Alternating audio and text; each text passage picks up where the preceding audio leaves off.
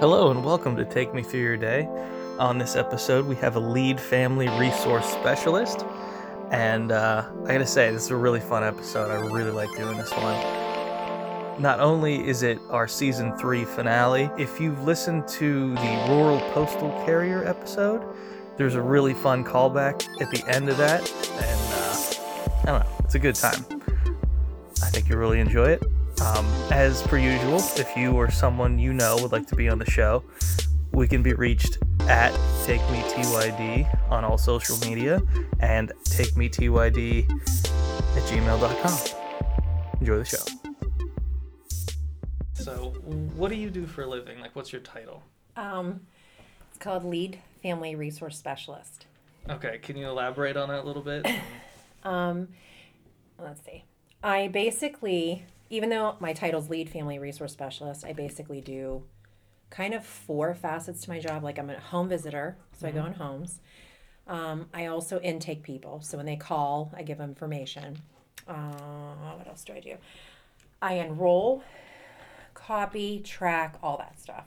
So like where other Head Start programs just do one part of that job, I do all of it for like 140 families.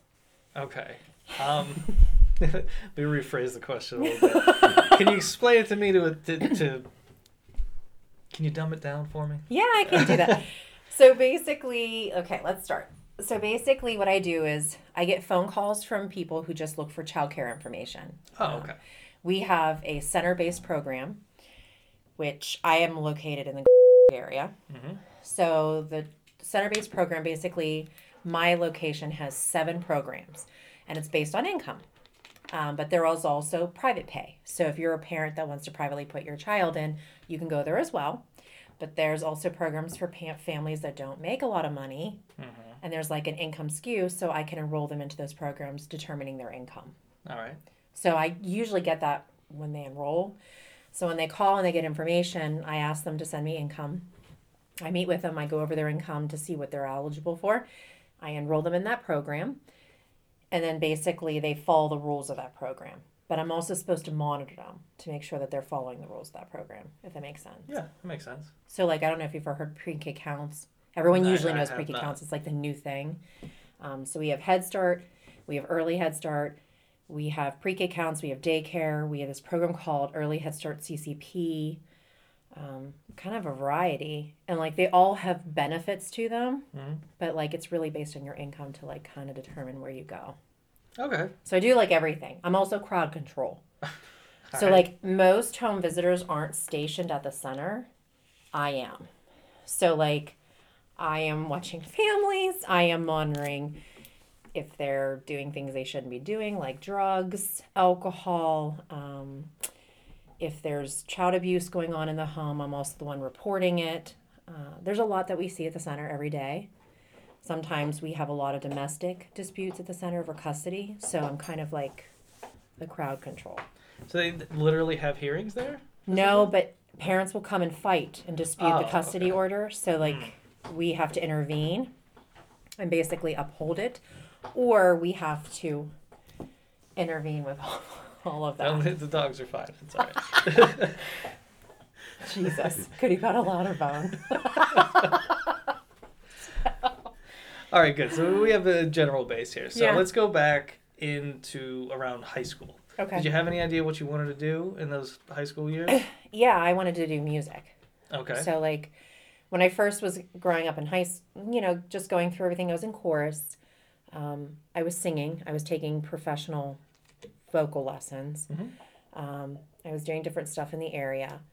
That's what I honestly thought I was going to do. Like that was my gear, was I was going to do something with music. I wasn't exactly sure what, but that was honestly what I wanted to do.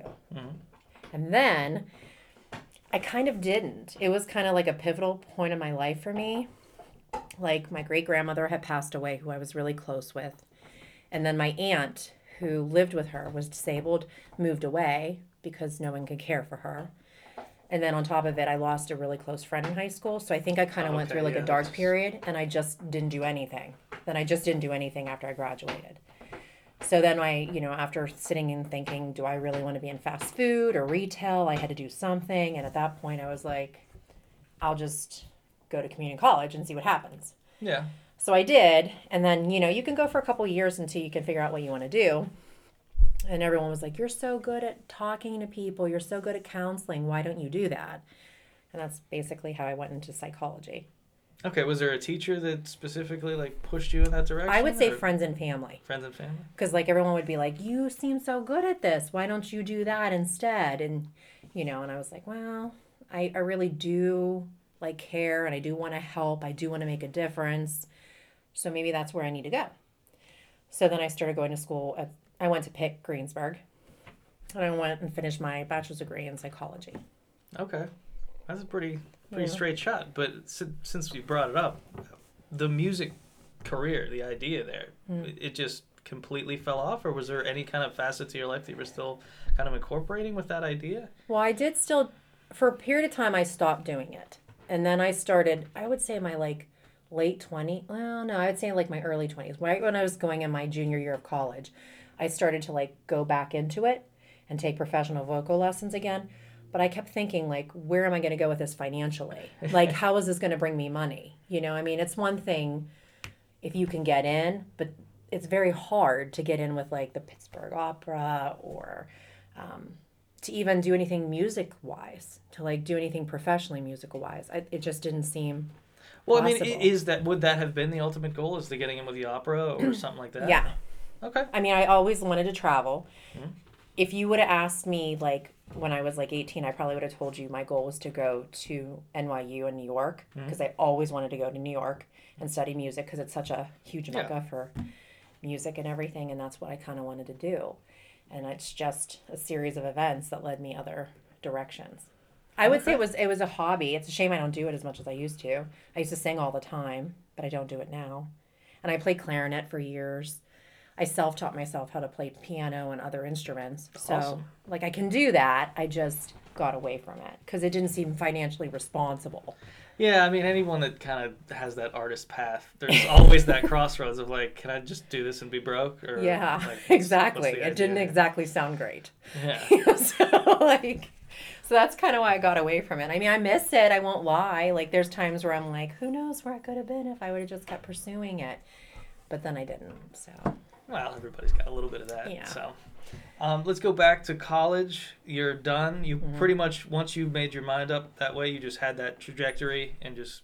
Yeah, it took me 2 years to find the job that I eventually started, the company I started with, that I kind of grew. Well, yeah, let's go from there. So you graduate college. What's the next move there? Do you have an internship or something like that? That's the one thing I regretted about going to Pitt Greensburg. They didn't do an internship program. Okay. If I would tell anybody that was going to go to school, I would say make sure that you have some kind of an internship. I think it really does help. At least it gives you a chance to see what you're really going to do. It's one thing to graduate with a major. It's another thing to actually do what they tell you you're going to do with that major. Exactly. So basically, it was really hard to get a job because I didn't have experience in anything. I did babysitting, but it wasn't anything where I worked with families on any kind of a issue or anything. So I thought, well, I'll take my civil service test, which I did numerous times, but I still couldn't get in. It's hard to get in, with the government. It just really is. So I looked at a couple different jobs. I was waiting tables while I was still going on interviews. Couldn't get anything. I would go on interviews and I would be there for an hour, and I would be like, no way do I want to do this. It just seemed like chaos. Yeah. And I just was like, this isn't my thing. I didn't want to be a TSS. I knew that. I didn't enjoy that part of, going into people's homes and dealing with their children. Yeah. I just knew that was not my thing, to deal with behaviors. And plus I didn't want to teach. Some people know that they want to be a teacher. That's great. I didn't want to do it.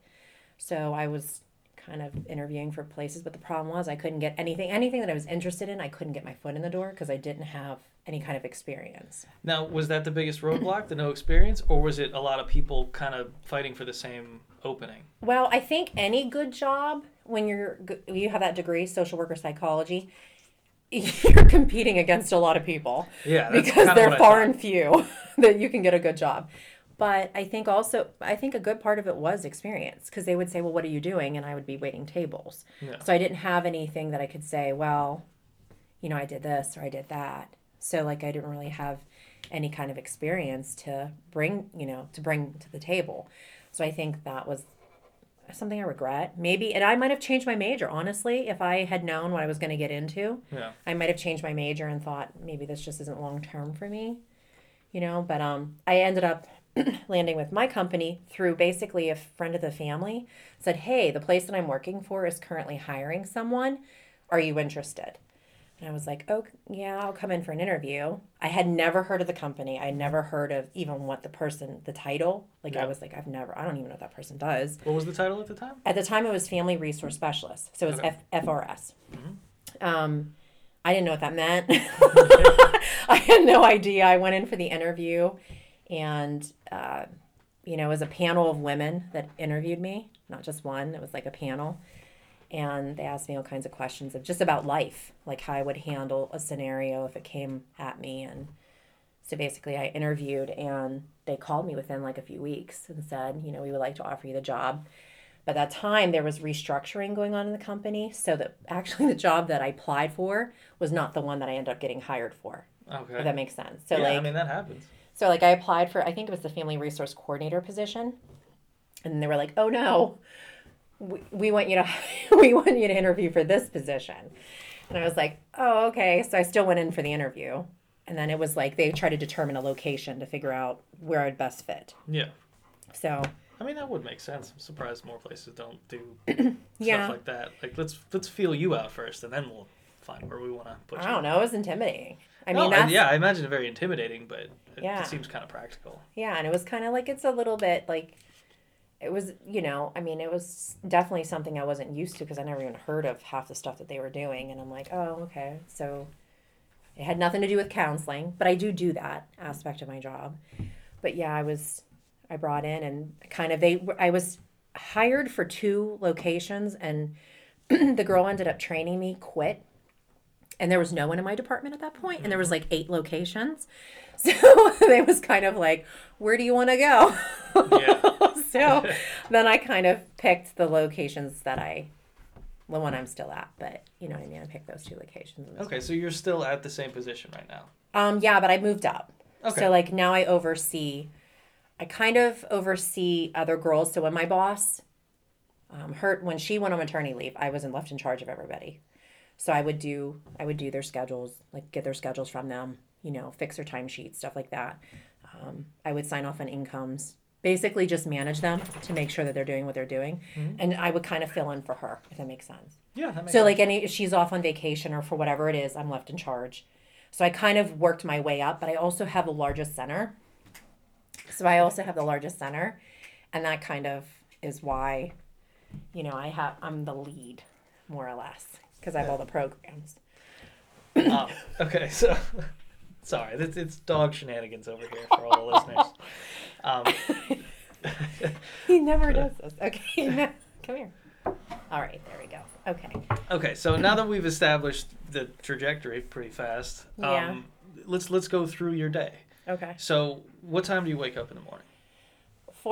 Anywhere from 4:15 to 4:30. Okay, is that something you set an alarm for, or? The dogs are my alarm. Okay, that works. But I do set an alarm, but they usually wake up prior to the alarm. Okay. So. All right, so you wake up then. Yeah. What's the morning routine like? Just walk me through the general beats of the morning. Okay. Well, when I get up between 4:15 and 4:30, I walk the dogs. Okay. And, we go for a walk. We come back, I feed them, get them their medicine if they are on medicine at the time. And then I basically kind of start getting myself ready. Okay.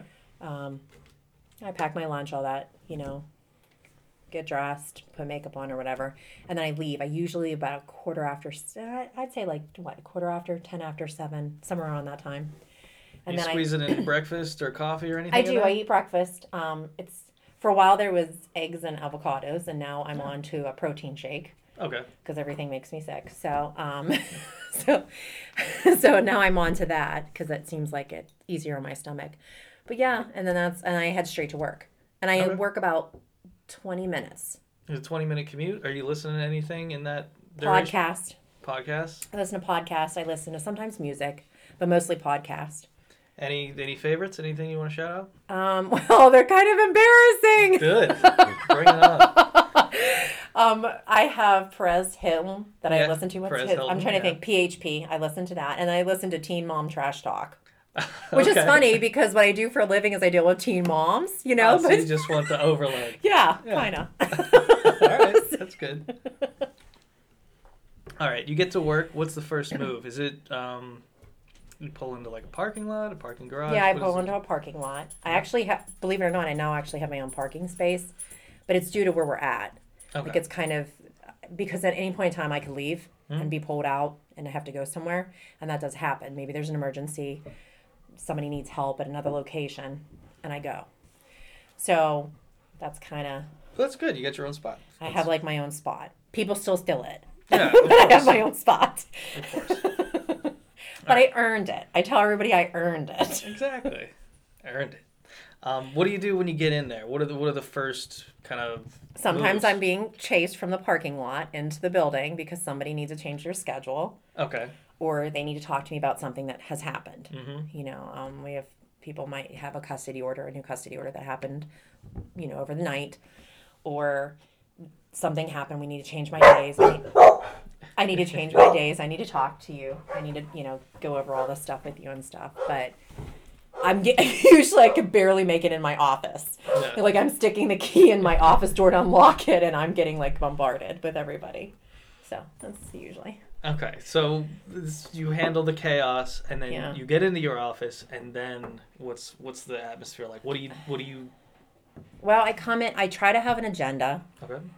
However, it depends on what's the needs of the center at that point. Okay. So sometimes I come in and the agenda is like I'll make a list of things I need to get done. I'll stick it on the center of my desk when I come in. But sometimes like something happens and I'm dealing with that. Now, is this a list you make the night before, or something you When I make as you leave, get there? I try to. I try Okay. to make a list of things that I want to like execute the next day. Like, oh, I need to do this, I need to do this, I need to do this. I need to contact the following people. So I usually make a list. So as soon as I come in, I know exactly what I have to do as soon as I get there. And usually priority goes first on the top of the list. But sometimes I come in and there's been an emergency. Like we've had families come in and, the child is having a breathing treatment and the parent needs, information. I need to get information from the medicine that the child's taking. And so sometimes that like goes to the back burner and I'm dealing with that. Yeah. So Now, are these things that you're dealing with over the phone primarily? no, in person. Right. You're in person. Yeah, most of them. Yeah. Now, just give me an idea of the location that you're at and the atmosphere of what's going on there. Because, like, in my head, I was picturing an office, and now I'm picturing that there's people actually there being handled. It's an old school building. Okay. Okay. So like it was an old elementary school. Mhm. They purchased it and they renovated it and made it into, I think there's 7 classrooms. Yeah, there's 7 classrooms. And then there's 2 offices. There's me and then there's center director. Oh. The center director controls the staff for the center. I control the parents, if that makes sense. Yeah. So like I'm doing their schedules, the parents' children's schedules, and I'm giving them to her so she can staff for the center. Right. So we have to work close together. Like I have to be good at my job to help her be good at hers. Okay. So kind of, as a partnership. But yeah, I'm like in the heart of the center. So Yeah, I'm very always hands-on. available. That's what I'm very I'm available. really. Yeah, I don't know too much about this at all, so I'm really coming to this with no clue. Sorry, now I'm getting a better idea for it. Yeah. So you handle the high priority stuff, and then just take me through a couple of the first beats of the day. Just Well, usually I try to call back. We get a lot of applications that come in several different ways, through the mail or online. okay. We have a program called Child Plus, which is where I get a lot of stuff from parents and I put a lot of stuff into the system. So I get an application, I try to contact them, in a timely manner. We usually say in 24-hour turnaround time, call them and make sure you get, and then pull information from them. Because ultimately the goal is to keep the programs full, but also to gain a waiting list.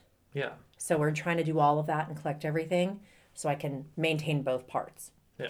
So basically that's what I do. I would say and sometimes I'm working on resources. We have a lot of families, believe it or not, this past year it's been pretty bad. The need has like quadrupled, Really? like what it used to be. Why is that?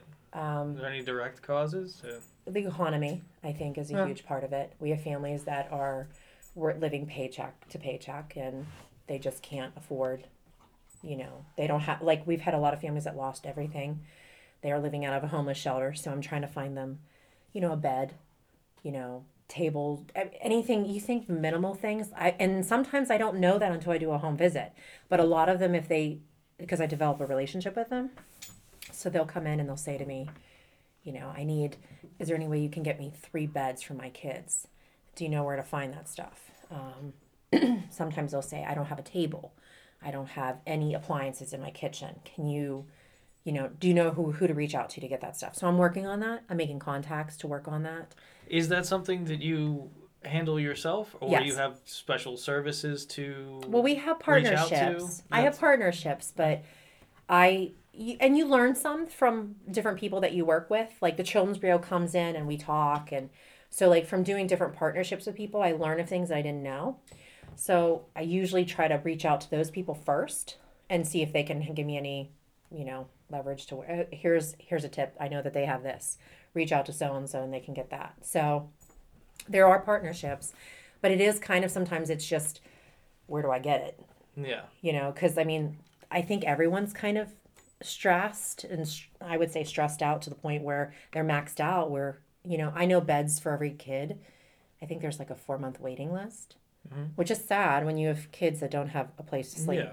So, yeah. So if Well, you these can are donate. all charitable. Yeah, absolutely. But that's what I'm saying. Are these all like just charitable organizations, or are these things like Goodwill or St. Goodwill, Vincent's? St. Vincent Paul, Sisters of Charity, Catholic Charities. So you have like a big pool of that type of stuff to pick but from. it's still hard. Oh no, yeah, I imagine It's really hard rough. to find stuff. I'm very fortunate because of my location too. Because like I said, I have private pay parents, and a lot of my private pay parents are pretty well off. That if I say it's something I've been working on for a while and I can't get it, I'll put a sign on the door and I'll send like notices home. Can you please donate the following things? And I will get a lot of donations from families. Oh, that's awesome. So if I can't get it one way, I usually try to do in-house, if that makes sense. Yeah. Are there any strange requests you get in that type of... I can't... just off the top of my head. No, the weirdest... I guess sometimes I take for granted the things that I have and that you would need. Like, for an example, Christmas tree. Okay. I totally wouldn't think of getting a Christmas tree, but we had a family that didn't have any Christmas trees for their children. So, like... that was a weird resource to like try to find. Yeah, that's kind of what I was looking for. Like a Christmas tree, like decorations or Halloween costumes. People can't afford that. So we try to reach out to different places or I have parents that are done at the end of the year with their Halloween costumes. I try to get them donated and we wash them at the center and keep them there. Yeah, that's awesome. So we try to do that. All right, cool. So, through, let's say about lunchtime, is there anything else going on in that window? It could be anything. It could be parents fighting outside. Okay, well let's take this opportunity to throw some stories in here. Do you have any stories that really stand out? I have a lot of stories that could stand out. We've had, I've had everything. I've had parents that have been arrested outside. Okay. Somebody followed them to the center and figured out their kids go there, and they had a bench warrant, and so they've been arrested outside. I've had domestic disputes are like the most common that happen at the center, and those are the most uncomfortable for everyone. I've had drunk and high parents come and pick their children up.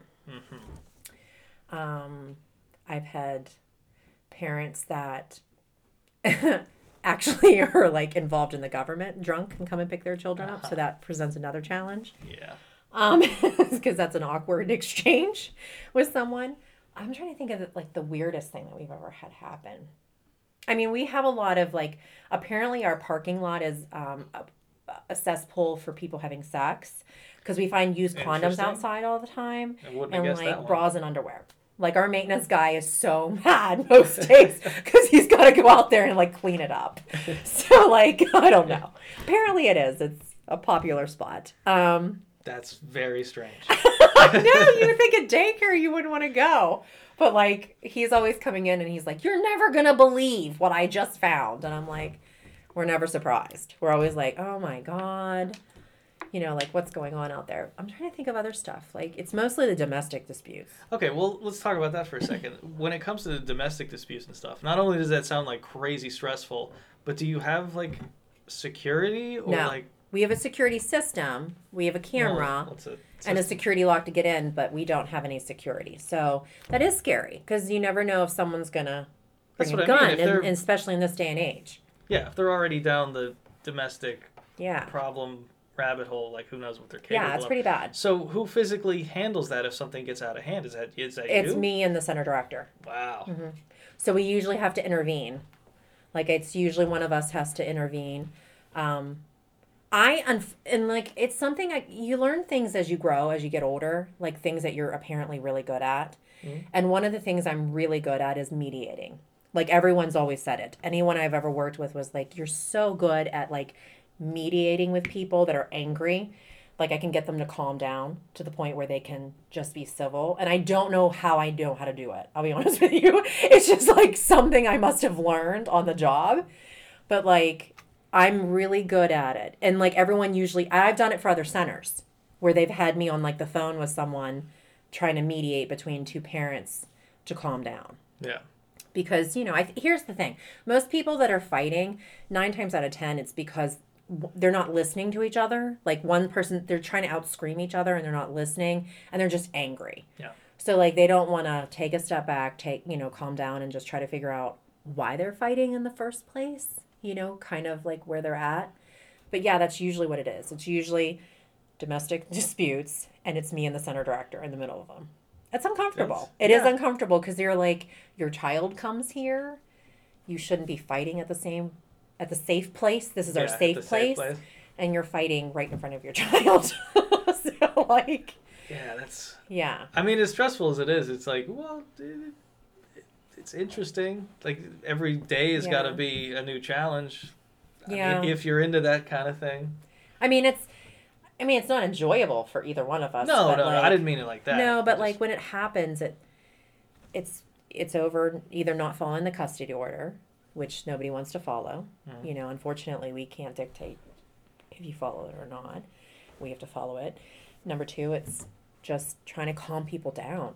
I mean, I've had people that I'm taking this kid and I'm running, and I'm like, no one's taking a kid, no one's running. And then usually we do call the police. If it seems like it's real heightened, there's usually like one of us will look to, there's other teachers, will kind of say, hey, we might need to call the police, just so you know. And if we do, we're going to let you know. And they have phones in their room. You need to call them and tell them that there's a domestic dispute. They need to get here immediately. Because the police will come. No. You know, we try not to do it all the time because it doesn't, like, it's... Yeah, nobody wants to be the person that's always calling the cops. No, like, I try to break it up before it gets to that point. But if it doesn't, then we've had someone threaten to grab the kid and run. So then we're, signaling, hey, you need to call the police. Now, I know this is something that you're naturally good at, but is there any kind of training or protocol when it comes to this kind of stuff? No. Okay, so it's just like, you figure it out. Well, kind of. Okay. I mean, I don't want to, like, throw the job under the bus, but that's kind of how it was. When I first got hired, no one trained. I had a girl train me. She was there for 1 week. And, like, I don't know if you work for a government program, we have Head Start and state funded. So there's a lot of rules and regulations. I didn't know what I was doing. The first week I was left alone, I was like, oh my God. Like, I didn't know what to do first, like when I first came in. And I kind of learned as I went. Like, I started reading things and just I guess I'm like a self-starter. Like, I don't really need anybody to help me. Like, I kind of just figured my own way out. That's good. And I'm also just trying to, like, pepper that in for, like, if someone's listening that wants to get into this type of job, like, what are they... You got to be motivated. You got to you got to be motivated, and you got to, like, I read a lot. I go on, well, and I'm an investigator. Everyone always says it about me. Yep. I have great investigative skills. Right. So, like, I know when I'm being lied to. I don't know. I just have, like, a sixth sense. So when someone comes in and they're like, I have a custody order and dad's not allowed to see the child. And I'm very, like, objective. I'm not the parent's friend. I think sometimes they think that you are because they meet me and they have a close relationship with me. But I always am objective. It's never about them. It's about the kid. So, like, I don't always believe everything they tell me, especially if it sounds fishy. Like if they're like, oh, no, I do some investigative work. I've learned websites. I've kind of found things on my own, and I did some digging. Like I know how to do digging to find out if I'm being lied to. Like what? I mean, you don't have to divulge everything, but like give me a If they rough say they idea. have a court order or they're married, I look it Okay, up. you can look that up. Okay. If they say that they were convicted of a certain crime, I've become really good at reading the codes on the docket site, so I know what they mean. I know that they were or they weren't, or they're, not telling me anything. I'm trying to think of other stuff. Pending crimes that could be coming up, you know what I mean? I look into that. Bigger stuff sometimes people lie about their kid's age Why would you do that? because they want free funding. So, so they're like age cutoffs for certain things. yeah, so I have to dig that up. Was it just a matter of pulling out birth certificates, or? It's the internet is quite useful, which is a little scary because there's a lot of information on the internet. Yeah. If you go digging, but it's quite useful. Sometimes we have my nurse. I will call her in, and she has access to databases for like medical records, so she can go in there and she can find out the child's date of birth. Oh, okay. And that has happened a couple of times where we found kids that were lying about their age. Now, by lying, you just mean like by like a year or two, or like by like a year. Okay, let's see how egregious they got. No, this 13-year-old's totally fine. No, like a year. Usually it's like a year. Like it's always like that. That's where I figured it would probably be. Yeah. Yeah, you never know. I gotta ask. Okay. Well, I'm sure we're gonna get back into more stories, but let's take it to lunch. What are you doing for lunch? What time are you doing it? What are you doing for it? That's the part about the job that's hard. Yeah. Sometimes I don't get a lunch. Yeah. Sometimes my lunch is really late. Sometimes it's really early. Sometimes it's just where it fits in the day. You get it where you get it. Yeah, it's like I call myself, like, we're firemen. We put out fires constantly all day long. We have a lot of kids with behavioral issues too. Yeah. So sometimes on that strikes, I'm being pulled from my desk to go into the room to assist the teacher to, calm things down. When I have a lunch break, I always pack my lunch. Ideally, I like to eat it. Yeah. Doesn't always happen. So. Well, I mean, are you packing a lunch that's like conducive to like running and grabbing stuff, or usually I try to eat healthy just because it's really easy to eat crappy. Yeah. Like, for the job. I mean, honestly, it is. Yeah, that's what it's really easy to eat crappy. So I usually try to eat like a salad, protein, vegetable, and I can pick at it. I guess I could eat parts of it and then go. And I have done that sometimes. Sometimes I'm eating a portion of it while I'm on the phone with somebody, or I'm coming back in after I have to go into a room, and I'm coming back in and finishing it. So it's sporadic wherever you can get your break. All right. But the teachers have it sweet because like they always eat, and the kitchen. Our center has a full service kitchen, so they feed all the staff. But unfortunately, like, I don't get fed, and neither does the center director. Any particular reason why, or just because you're busy? You have to be with the children. You have to be 100% with the children in order to receive a free meal. Okay. So, all right, that makes sense. Yeah. It just sucks because sometimes it's like, you're like, oh, that'd be really great that I could just eat here. But unfortunately, you don't. I mean, is it good food, or is it like cafeteria level food? No, I think it's pretty decent food. They eat pretty healthy. I mean, I don't really enjoy. They took all the sugar out of everything, so it's kind of like, for example, you can have pancakes, but you can't have syrup. You have to have unsweetened applesauce with it. Yeah. Really?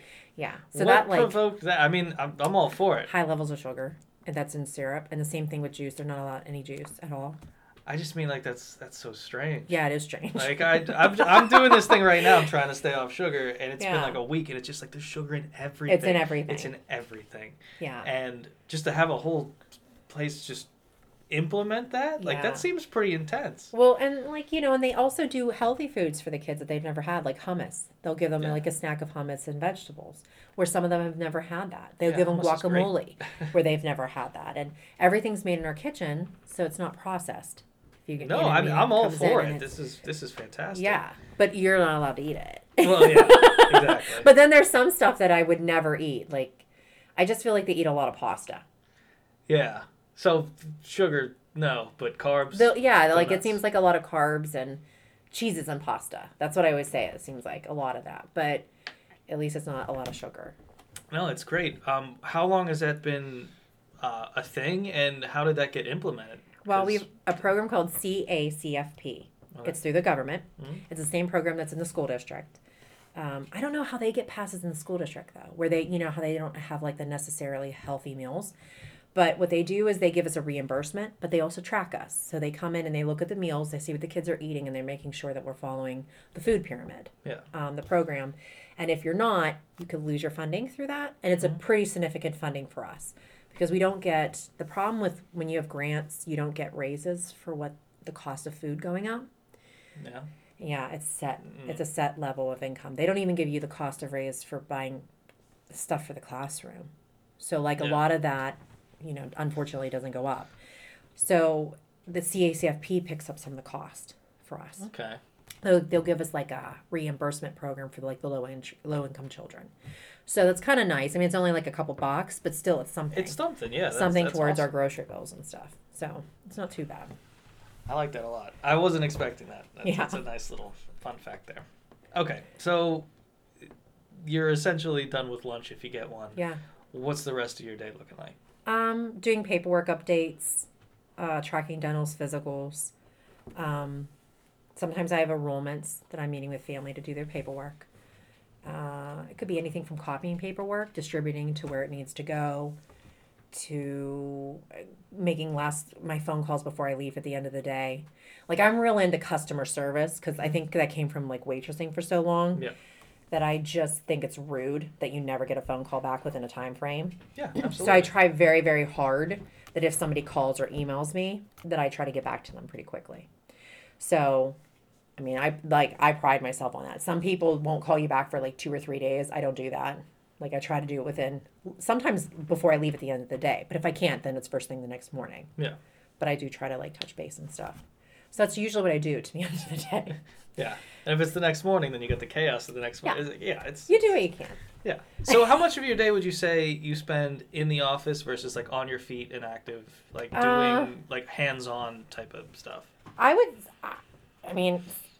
It's give or take a day. I would say 50%.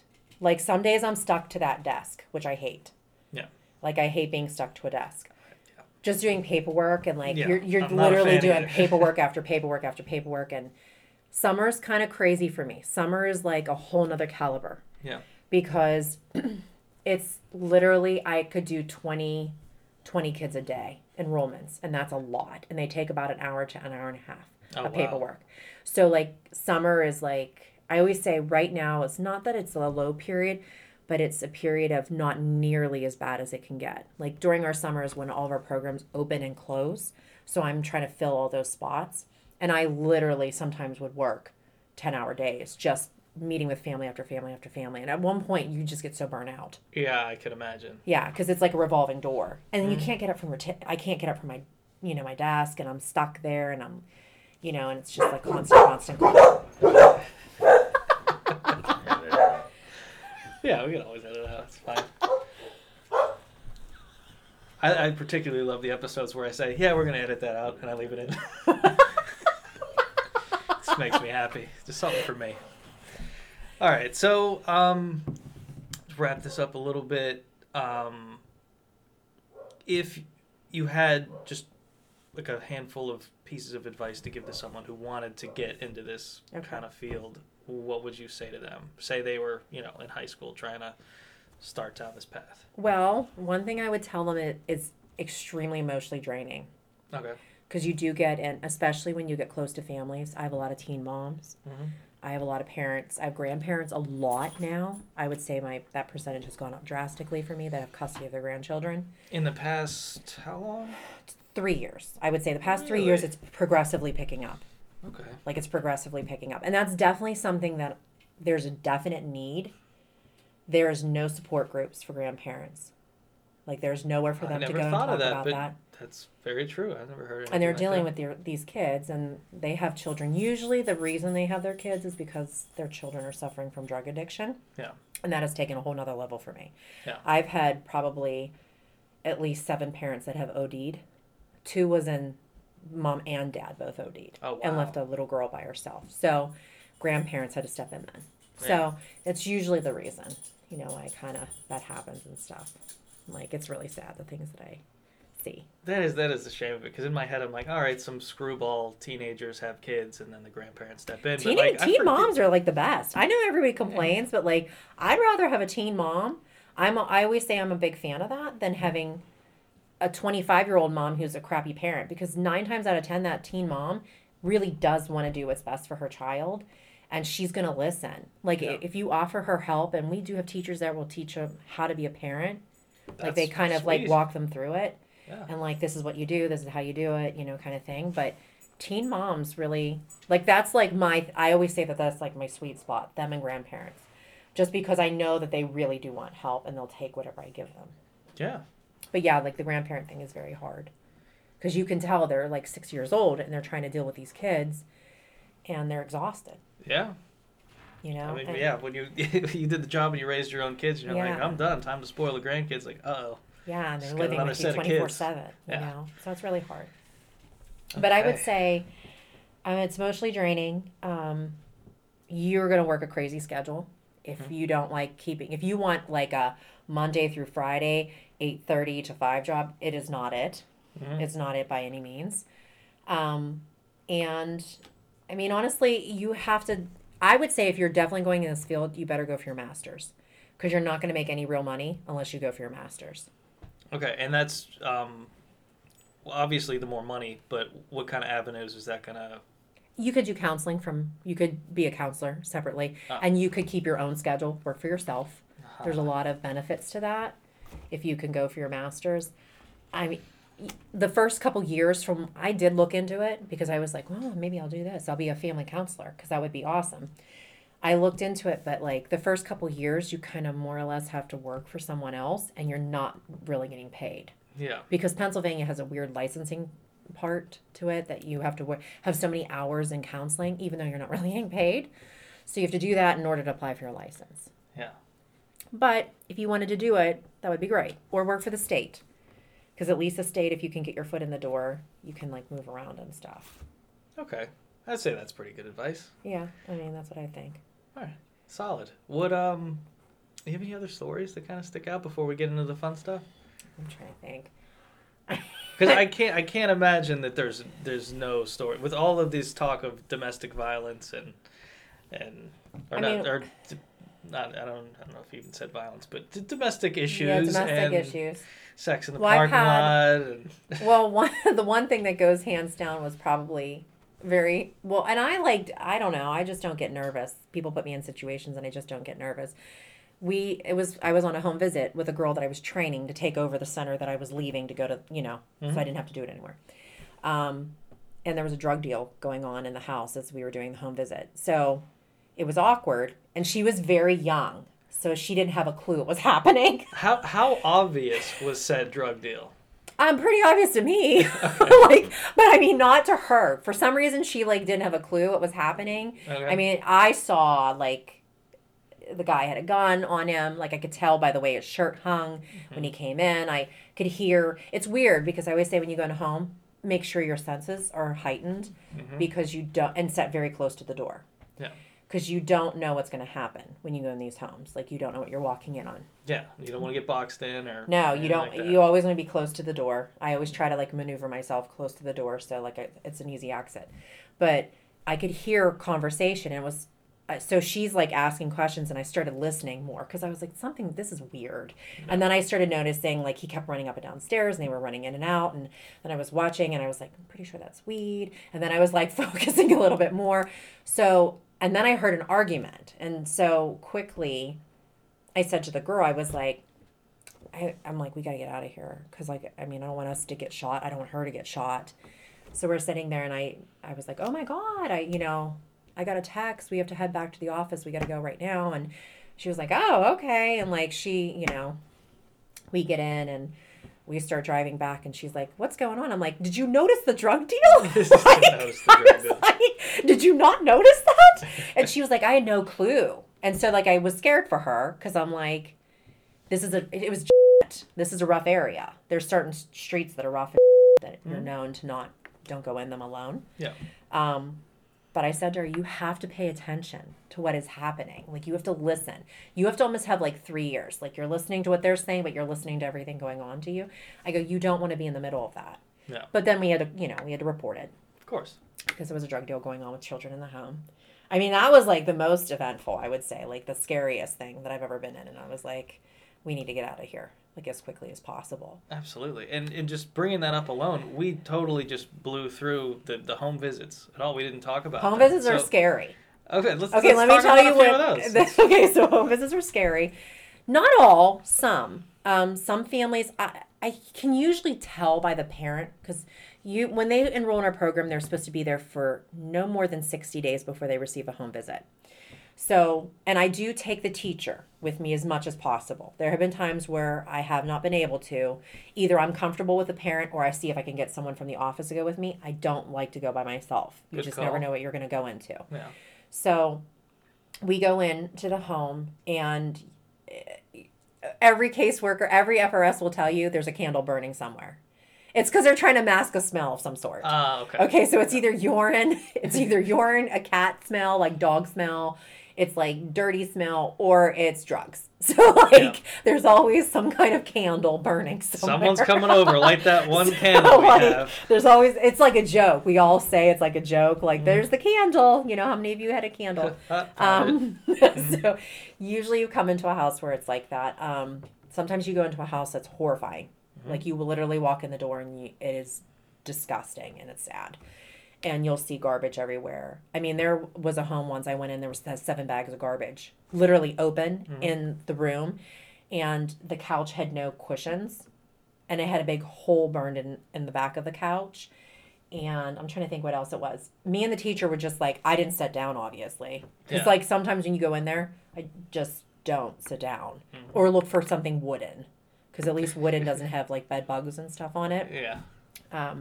That's a good tip. And so like I look for that, and I mean, it was just, I couldn't focus on what was going on that I need to talk to her about because it was so bad. And sometimes you have to be that person that says, like, what is going on? Like, why do you have garbage in your house? You know, especially with 3 little kids.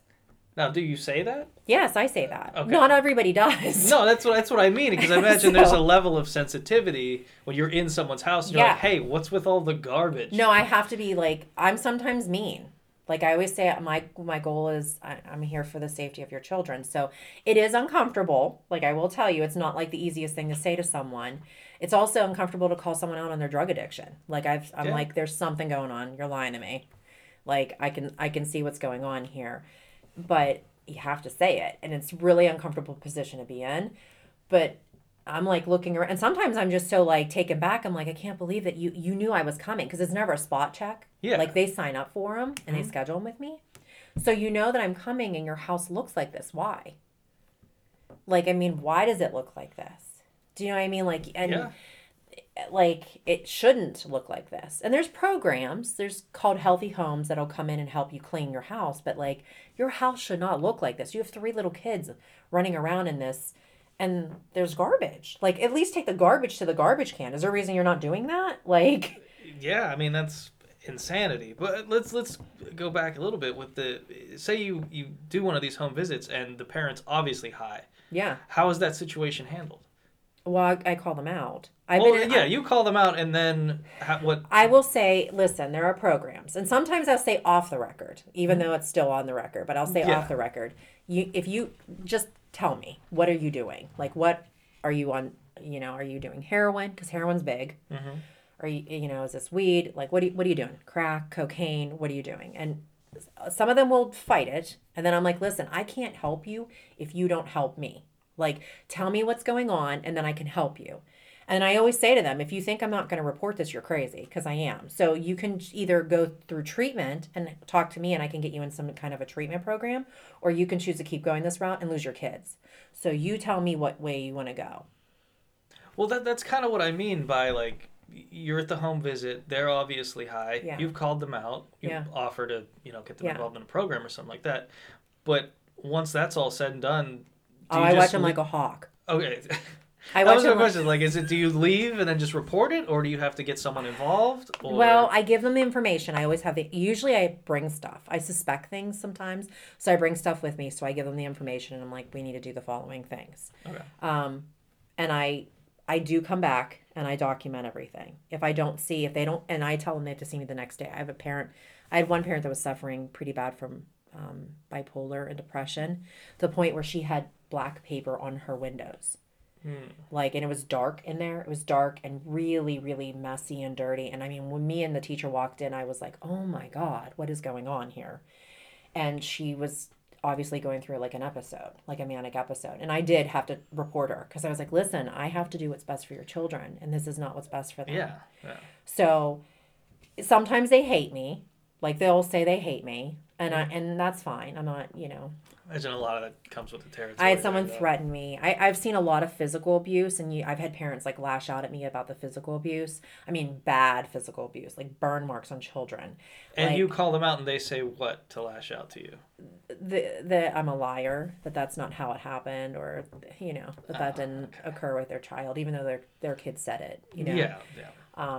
I've had them threaten to follow me home, and okay. You know what I mean? Like, so like, I don't know. I don't get like really intimidated by anybody because I just think it's just their first reaction. Yeah, I mean, yeah. But yeah, like ultimately it's what's best interest of the kid. Yeah. Which you is got all hard. these guard dogs here doing great. Yeah.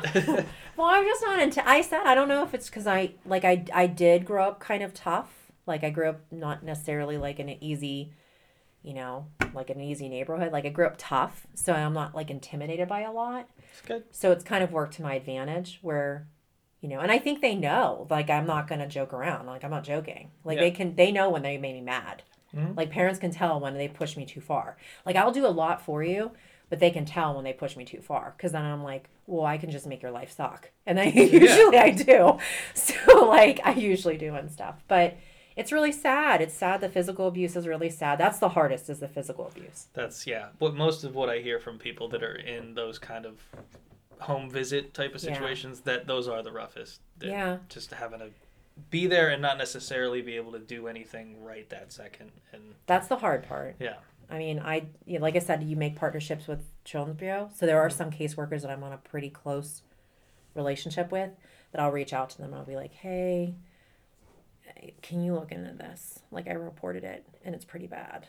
And they know that I'm not, I know when it's bad. Yeah. Like, that if you said it, you're serious. And I know that it's bad. And they usually are like, okay, well, I'll see what I can do and stuff. But I mean, it's, your little kids that are getting beat, and that's just not okay. And exactly. But sometimes people don't know any better either. Like, they don't know that they can't smack a kid in the face with, whatever. They'll be like, oh, I didn't know. I have no idea. So then you refer them to parenting classes or stuff like that. But yeah, I've seen some like really crazy stuff. Sad, crazy stuff. Sometimes you go in a home, and like this year's been really bad with, like I said, how people don't have anything. Mm-hmm. We went into this mom's home. She's awesome. She was like a great parent, brings her kids every day, works. Literally went into her home and there was no furniture. Like none. We walked in there. There was a broken table up against the wall with 2 seats. And then there was this couch, like from the 60s or 70s, like the one with like wood on it and the leaves, you know what I'm talking about? Like clearly an old couch that everybody's grandparent has. And it was like a love seat, not even the couch. And there's like 4 kids in the house. And I looked and I started thinking as we were talking, she had never asked me for anything. I knew that there was something going on because I had to give her kids jackets. Like, they never came in with jackets, so I got them jackets. And she never said anything to me. But when we were in the home, I looked around and I noticed I didn't see any toys. Like, I thought that was weird that I didn't see any toys anywhere. And so we were, as per our conversation, I was like, hey, is there anything like you kind of need? Like services that you need? And she was too proud to like tell us. And it took me and the teacher to keep coaxing her. And I'm like, then she finally admitted she had no beds for her kids. They were sleeping on blow-up mattresses or sleeping on the floor. And they had no toys. They had like this little tiny box of toys, and that's all they had. And so 4 kids had a tiny little box of toys, and that's it. So, I came back and I started collecting stuff for her, like toys and clothes and, you name it. I got for her and stuff like that. Now, did this situation turn around? I'm just trying to end on a happy note. No, it totally did. It totally did. We were able to get her, like, I put a thing on Facebook first. Okay. Everybody reached out to me and said, I have this, I have this, I have this. I got clothes and toys immediately for the kids. And I mean, some nice stuff too. Stuff, some people had toys that weren't even opened. They said, let me just donate this, for these kids. And then we had appliances here that we had that we weren't using. So we just donated that. And then I was able to get her a couple beds, that we're still working on 2 more beds, but at least right now all the kids have a bed. So that was positive, and we were able to get her furniture. So like she does, I mean, it takes time, but I was able to get stuff. Like the most important thing was we need to get these kids clothes. Okay. Yeah. We need to get these kids clothes because they don't have any clothes and they don't have, I mean, they need stuff to play with. I know people think toys isn't a big deal, but like, can you imagine as a kid, you don't have anything to play with? Yeah, anything at all. Yeah. So like, and the kids are awesome. They're probably like the sweetest kids you'd ever meet. So we were able to take all kinds of stuff to them, which was kind of cool. That's what's nice. And I deliver Christmas gifts at Christmas time. So like that's a happy part. That's what I mean. Like that nice fulfilling like yeah, we like I made go to someone's people's life homes better. and I'm like, here's some Christmas gifts. I have some families cry because like, they didn't have the money for them. And that's kind of like a nice, I don't know, it's like a nice thing. Yeah. We've bought gifts for kids. We bought jackets for kids. Yeah. It depends what I have to get and where I can get it. So, happy moment. Yeah. Happy stuff. All right, let's get into the fun stuff, and we'll leave it at that because that was very sweet, and it was a good place to end the day. After all the beating and the drug addiction. You gotta leave people happy at the end of the day. We already covered your breakfast, but do you have like an ideal breakfast? Like if you could have anything? I don't. I'm thinking probably if I could have anything. I don't know. Like You're on vacation. You go nuts. maybe like I would probably eat like crepes because I like yeah. crepes, like That's stuff nice. with something. But I don't normally eat that stuff. But yeah. Well, yeah, but if we're talking, I would probably eat that. Okay. What's the best advice you ever got? Oh, from my mom. Sure. Okay, she always said, and I even like say this all the time to people, be very careful to never burn a bridge. So if you leave a job, whatever you do, make sure that you give a 2-week notice and do not be a jerk to everybody involved. Do not be a jerk to everybody involved and leave a 2-week notice because you never know when that person or those people are going to be the gateway to your next job. Yes, that is so like very I've good always advice. stuck with that. No matter how much it was like a crappy job, I've always given a 2-week notice. Mm-hmm. And just been a decent employee. Perfect advice, especially for this show. Yeah. What movie do you think you've seen the most? Oh, Wizard of Oz. Okay. That's easy. Solid. What's your biggest fear? Well, to die young. Like Yeah. to die early. Or die of something painful. Yeah. Yeah. Yeah. It'd be awful. Yeah. On that note, any candy in the world, what would you have? I'm trying to think what my favorite is. Oh, well, just Hershey chocolate. I like Hershey's chocolate, believe it or not. Okay. Like that's my favorite. Like I don't like any peanuts and stuff. Mm-hmm. I'd rather just have plain Hershey's chocolate. Yeah. I don't usually grade these answers, but I'm going to give that a C. You think that's Hershey. bad? Hershey's, plain Hershey's bar. Get out of here. All right. You have a childhood hero? Well, there's 2. Like there's famous and there's non-famous. How about that? Let's do both. Well, I would say the non-famous is probably my mom and my grandmother, just Okay. because they were single women. My mom, I grew up without a dad, and my great-grandmother, her husband died early, Oh, and they okay. were able to accomplish a lot being a single parent. Yeah, nice. And then famous would be Madonna. Yeah, big Madonna I just fan? love Madonna. I just love her. I always say there's days Madonna wakes up and she doesn't want to be Madonna. When people complain about their life, I'm like, you don't think she gets up some days Yeah. and she just doesn't want to be Madonna? Yeah, totally. What kind of soap do you use? Goat's milk soap. Fancy. It's good for your skin. If I gave you $1,000 right now, what would you do with it? Probably adopt a lot of dogs. Oh, yeah. I don't know. I would maybe take a trip. I mean, before I probably would have said paid off bills or whatever, put money away. But now I would probably take a trip because it takes more than that to Well, yeah, just a nice do little, anything fun. Yeah. Yeah. A nice little something. What about at 18? You gave your 18-year-old self $1,000. I probably would have bought myself a car. I had this awful little car. My brother's a mechanic, and I bought it at an auction for $100, and it was the scariest car ever. Like, we always had to put water in the radiator just to make it go. Wow. So, like, I probably would have bought myself a car. What was it? What kind of car was it? It was a Chevy Cavalier. All It had right. been rolled, and so, like, the sunroof broke. So they put in a plexiglass, and then they put tar around it. Oh, So every time it brilliant. would rain, I would get rained on. So, like, Excellent. Excellent. Do you have any pet peeves in general? I hate liars. Okay. I'd rather you be honest with me than not tell me something. Mm-hmm. And not telling me something is the same thing as lying. Yeah, I'd say so. So, like, Fair enough. We didn't get into any of that about the job, though. I usually like to touch on pet peeves about the job. Is there anything just that pet pops peeves about in the job. Yeah, just something that you're like People who really don't follow against? through with appointments. Like, Yeah, for the there love you of go. God, if you're not coming, send a call, text, Let me know. send me an email. It's so rude. It's just, and then being late. I hate that people are always late. Why are you late for everything in life? Yeah. Like, they'll come like a half hour late and they're surprised that you're like, you can't meet with them anymore. And I'm like, I left you 5 messages.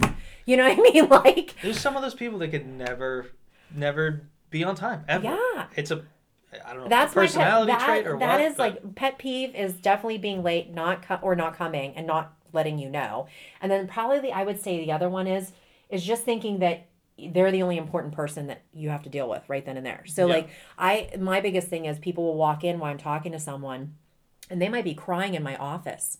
They'll literally open my door, walk in and talk to me about their schedule while someone's telling me about how their dad died, or Yeah. something like tragic. And I'm like, really? This couldn't have waited 10 minutes? That's insane behavior. Yeah. So, All right, back to this though. Where do you see yourself in 10 years? I don't know. Like, I feel like I'm kind of in a pivotal moment. I would You like are. to have like a farm, A farm. Okay. believe it or not. I would like to do something with, growing herbs and stuff, having my own fruits and vegetables. I don't know if I would still be in this field, to be honest with you. I mean, just because I'm good at it and I like and I sometimes am passionate about it, I feel like I'm kind of going in a different direction. Like, if I, in a perfect world, I would probably go to school to be an acupuncturist. Okay. Like, I've looked into it, but like, there's no good schools in this area. That's They're what I was all gonna in say. New York. In New York. Well, how long are your classes? Like, it is like going for nursing. Oh. And it's okay. 2 years, almost 3 solid years of like intense work. But it's something I'm really passionate about. I'm really passionate about holistic medicine. Okay. Yeah, that's awesome. It's strange that there's nothing like that around Yeah, there's here. nothing around here. But- We have looked into it. All right. Yeah. Well, either way, you got a good answer. Tipping custom. I was a waitress. Mm-hmm. So That's what I always love to ask. you better tip. Okay. Yeah. So if you think that job is so easy, then you get up from that table and you do that job because it is not easy. And even if your food comes out late, that's not her fault. That's the kitchen's fault. So Kitchen. let's put the Yep. blame where the blame needs to be made. But they still make their hourly wage. So I would say at least 20%. Good. If you're not happy with your service, say something. Like, Yeah. say something to someone. Plus, you don't know. Maybe they're having a bad day. Yeah. You know what I mean? They just might be having a bad day with they can't get this or, Or there's usually an explanation yeah. for something, not just like, oh, I didn't get the service I wanted. I'm not going to tip. Like, Yeah, I hate that. I mean, ridiculous. waitressing's a very hard job. You should tip. Mm-hmm. What are you cheating on my cards here? That's not what she's talking about. You look puzzled. Like that old couch. Like grandparents had that couch. Like when I was 5, we had that. Yeah. I got my ex-girlfriend that couch from someone who was throwing it out. Yeah. She just put it on her porch, and it was just a great porch couch. Yeah. But like that's what usually they have if they have nothing. Yeah. They have that couch. Like I always talk about that horribly uncomfortable couch. Oh, they're super uncomfortable. So, like, They just like very like cool old look. I like that vintage look a lot, but yeah, they're not practical by any means. fun. What are we talking about? Where are we at here? What's something you wish you learned earlier? Patience. I wish I learned patience a little earlier. I'm trying to think of like something else that I just think some things you don't. I wish I could go back. I wish I had hindsight. Like I could have seen what was going to happen. I would have probably taken a totally different path. And that sounds sad because I've helped a lot of families, but I wish I thought about things a little bit more or just was a little bit more of a dreamer, I guess you could say. Can you elaborate a little bit? Well, I think I always felt like I couldn't be much of a dreamer. Okay. Maybe that's the reason I didn't pursue music. Yeah, that's You know what I mean? I became understandable. real like steady. I wanted to be stable and steady. Mm-hmm. So I wanted something that was going to be like a guaranteed income. But like I feel like that's something that I lost along the way. Like, you know, when you're young, you think there's anything that you can't do. And as you get older, responsibility creeps in. Mm-hmm. So like I feel like I lost the dreamer part. And that's something I wish I had. I wish I had. You know what I mean? Yeah, so the patience has part to... Yeah. Okay. Yeah, a lot of patience. Childhood celebrity crush. Mark Wahlberg. I used to love Marky Mark Marky Mark. and the Funky Munch. That works. Someone who's still around, too. We don't get those usually with the childhood celebrity crushes. Now he doesn't look so good. I mean, but he did back then. So like...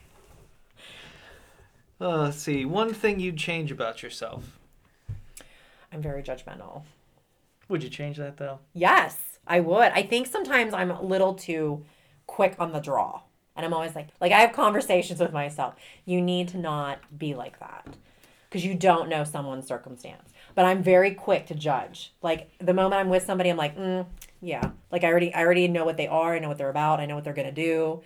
And I'm very, very quick to judge. That's something I would honestly change about myself. And I can fly off the handle. Like, when I get frustrated, I have a temper. And he will tell you that. Like, when I get frustrated, I will fly off the handle very quickly. Okay. See, that one I get. It's the judgment thing. It's just like, I kind of think that's a good thing sometimes. Maybe not to outwardly project that, but just to have it in your head and kind of, I feel like it's assessing a situation more so. True, but sometimes I become so cynical from this job. I've become so cynical. So when people tell me stories, sometimes I'm like, liar, liar, liar. Like, I know that they're lying and like I haven't dug anything up, but normally the digging it up confirms it. Mm-hmm. But like, they'll be talking, and as they're talking, I'm like, they're lying completely to me. Like, none of this adds up, and none of this even sounds like it legit happened. You know what I mean? And so that's bad. And I do that with people now, not even just at work. I'll be like, just they're a liar. You know what I mean? Look at this liar buying groceries. What a liar. So like... You didn't have a coupon. No, you didn't have that coupon.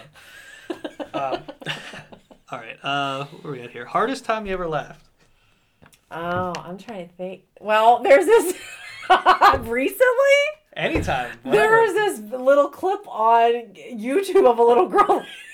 As her mom's like, why are you yelling? And she says, because I shit my pants. And I just think it's the greatest thing. It makes me laugh every time. He goes, really? He played it for like 11 days in a row, and I would still break into laughter about it. I just thought it was so funny. Like, I don't know. I love when people fall. Like, I will be the first person to laugh like real hard when they fall. That's excellent. I love it. I love it when it's a good, simple answer like that. Awesome. Guilty pleasures. Any guilty pleasures? Well, reality TV. I would say I'm really bad with that. I had a feeling with the podcast that... Yeah, reality TV. I'll watch one like usually goes with the other. Teen Mom, Pit Bulls and Parolees. I'm trying to think of the ones that I like watch, and it's kind of crazy. I'm sure you know. The Polygamist. Oh yeah, the Sister Wives. Sister Wives? Yeah, it's on TLC. Like I watch and I'm not proud of that. Like, I don't want to go in and tell somebody, like, I watch Teen Mom, and they're like, why? But, like, so, like, unfortunately, I would say reality TV is probably, like, the worst guilty pleasure. Okay, that's good. What type of music do you like and why? I like a variety. Probably, I would say, I'm trying to think, like, what I really like the most. Yeah, just I like some pop. favorites. Yep. Like, I obviously like pop because of Madonna. And I like Pink. I like to listen to Pink. I'm trying to think of other stuff that I've listened to. But I listen to country, too. Like, there's certain artists that I just genuinely like. Yeah, here's always my dividing line. Because, like, when people say country, it's like, what kind of country? Old country, like Good Hank Williams That's what I was Jr.'s, Dolly Parton kind of thing. That's what I like. Dolly's great. Yeah. It's just like some people, like my sister likes this new countries. It's like, where is this coming from? This music is terrible. No, I like the older stuff, like the Judds and stuff like that. You Yeah, appreciate that stuff. It's good. What's something you're bad at? I don't know. I'm trying to think. Like, there's things I'm bad at. I just don't do them then ever again. So like, I'll just be like, I'm not really. I hate like aerobics, like Okay. dance aerobics. Like I just hate it. I despise it. I don't like. I'm not coordinated enough. I don't like. Some people are like into it, and I get embarrassed, so I just won't go and do it. So I would say like that. I'm just not really coordinated. That's So- fair enough. We had here. Do you have a sleep routine or any kind of like rituals that you have to get to sleep? A humidifier. I like noise. Mhm. So like the humidifier actually serves two purposes for Mag and then the noise for me because it helps me go to sleep. I like, the dogs give me like, because I go to bed earlier than him because I get up so early. So the dogs cuddle with me and I love that. Like it makes me feel secure. So then I usually go to sleep pretty fast. I'm trying to You think. see, this guy shaking his head here. What you gonna add? What's something? my other sleep? I mean, can I talk? Yeah, talk. Okay, so there's the humidifiers going. Uh-huh. Then there's this thing that sprays some kind of stuff in the air. Diffuser. Depending A on what, diffuser. Okay. like, I don't know, different scents or whatever. There's a Himalayan salt Okay. rock. Uh-huh. And then sometimes there's a fan. So there's 4 things running. Yeah. And then the dog, like, I don't know. He can't handle it. But the diffuser helps me relax because I have a hard time sleeping. So like the diffuser, we put like at lavender. Sometimes I will tell you this, the best tip I could ever give anyone to keep down on sickness is get a diffuser and get On Guard. On Guard, like the It's doTERRA. doTERRA On Guard, you literally put 2 drops in a diffuser and I'm telling you, builds your immune system. Because Really? like when everyone's sick at the center, like when the flu was running rampant, I put 2 drops in every single night and I didn't get sick.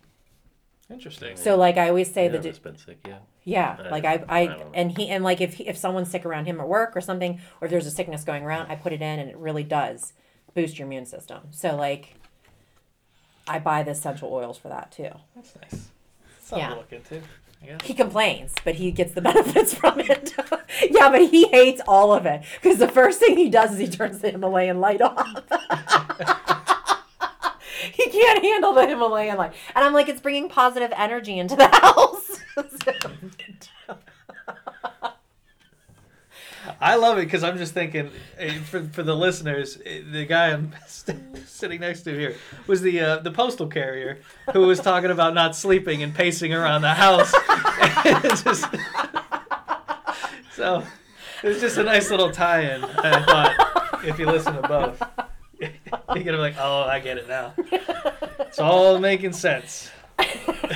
Look, he had to chime in with that too. He's like, can I talk? It's good. It's good stuff. All right, this is the last one here. If you could do anything, what would you do?